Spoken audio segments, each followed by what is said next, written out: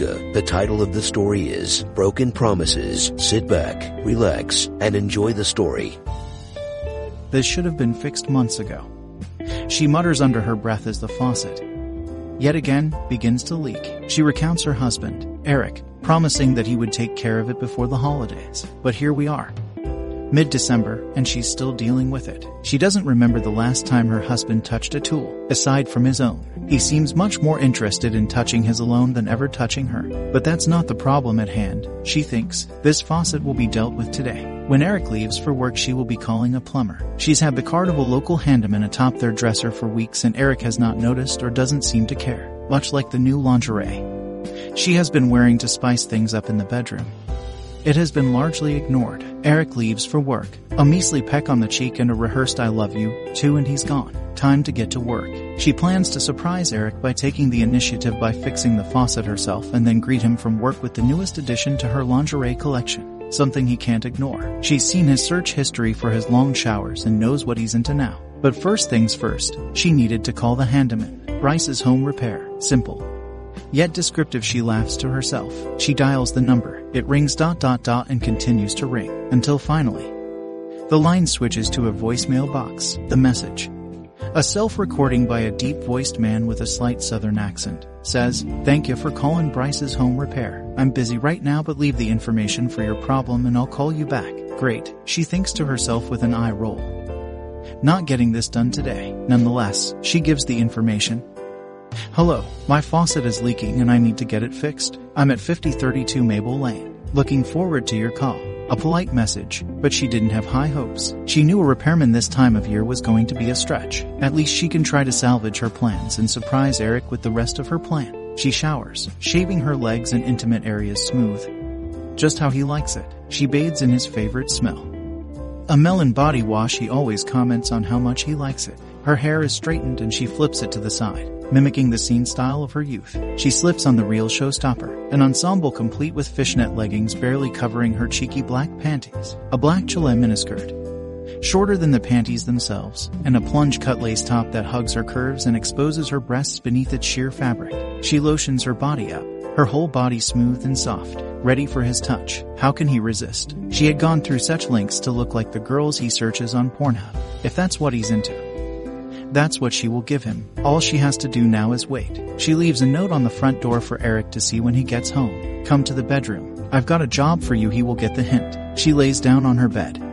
She had a few hours to kill before he arrives. She scrolls through TikTok, and as she watches the sexy videos that the app seems to curate for her, she dozes off to sleep. She wakes to the sound of a car pulling up the driveway, footsteps up the walkway, the screen door creaking open. Showtime. She strikes her sexiest "I'm sleeping" pose and waits for him to make his way to her. The entry door closes. She hears footsteps approaching the doorway. She is trying to remain calm and pretend to be aloof. That is until she heard a familiar voice. A low voice with a southern drawl. "Who? Hello, cough ma'am." Her eyes snap open. That's not Eric, she thinks. As she starts to work herself up, she notices the toolbox in the man's hand, and the word printed over his right breast pocket, Bryce. She quickly grabs a pillow and covers her sexy ensemble, barely covering her exposed body. "I'm sorry," Bryce quickly exclaims as he looks away. He looks at her phone on the bed, where a slight moan can be heard on loop, accompanied by a short video of a woman sensually licking a popkin plays ... over and over. Bryce's head snaps back towards the hallway. No, it's not what you think," she stammers. She goes quiet. Bryce's eyes appear to the eye something in the hallway. His eyes slowly drift up and down, seemingly vexed by whatever he is seeing out her door. Following his gaze, she spots what seems to have him hypnotized. A mirror perfectly aligned with her large vanity mirror, reflecting her backside in his view. She stares for a moment herself, wondering who in their right mind could ignore such a round, perfect ass. Snapping from the mirror, she realizes that Bryce had not responded. He was still staring into the hallway. Does he see what she sees? Is he just being polite? She tests her theory. She turns to the right so her profile is in the mirror and runs her hand down her thigh, then back up to her breast, tracing her nipple playfully with her fingers. Bryce's eyes open wide and he adjusts his stance. His jeans stiffen in the front as his member thickens, making an appearance against his tight denim jeans. He is looking, she thought. She felt exposed and embarrassed ... but also sexy and wanted. Bryce saw her. He lusted for her. It's been so long. She realizes her fingers have stopped tracing and she was groping her breasts, squeezing them closer together, slightly pulling her nipples between her fingers. She wanted him. She calls his name, Bryce. His head snaps to her, eyes wide and mouth slightly open. He gulps. She continues massaging her breasts with her right hand as her left hand raises to her lips. As she rubs her thumb across her bottom lip, she asks, "Are you ready for your job?" He sets the toolbox down hurriedly and steps towards her as if he had been waiting for an invitation. He reaches around her, grabbing her ass cheeks with a smack and pulling her up to bring her mouth to his. She wraps her legs around his waist and pulls his face to hers. She hadn't been actually kissed in so long. Kissed like she was wanted. She rubs her hand down Bryce's arms, surprised by how firm and comforting his touch was. She raises her head, exposing her neck to his lips. He takes the hint and softly kisses up her neck and earlobes. Small, deliberate kisses that drive her wild. She becomes aware of his warm, throbbing cock between her thighs. He is slowly moving them up and down, rhythmically stroking his shaft against her. Already, she feels herself soaking through her black lace panties. She needs him. Now, she drops back down to her feet. He reaches to her breasts and tenderly touches her, his thumb tracing circles around her nipples. Someone was paying attention, she thinks, impressed he already picked up on what she liked. She reaches to Bryce's belt and unbuckles it, flipping it open and unbuttoning his pants in a motion so fluid she startled herself. She pulls out his throbbing dick through his boxers. With a satisfying thud in her hand, his cock forces its way out. She runs her hand, palm cradling his newly freed member, up and down his shaft. She turns and bends over, resting her upper body on her vanity. She raises her skirt and exposes her backside. Her lips have soaked the fabric of her panties and her wet slit is outlined with its moisture. He wastes no time claiming his prize. He grabs her hips and rubs his cock against her, sliding it between her thighs and the outside of her panties. She feels the pressure against her inner thigh and her swollen mound. After a few quick thrusts, he backs out. She feels his fingers on her plump cheeks, sliding down her panties, pulling the fabric away from her opening. He teases the thick head of his cock into her, pushing himself into her tight, lonely pussy. His tip slides in, stretching her in the best way. He moves, barely in and out,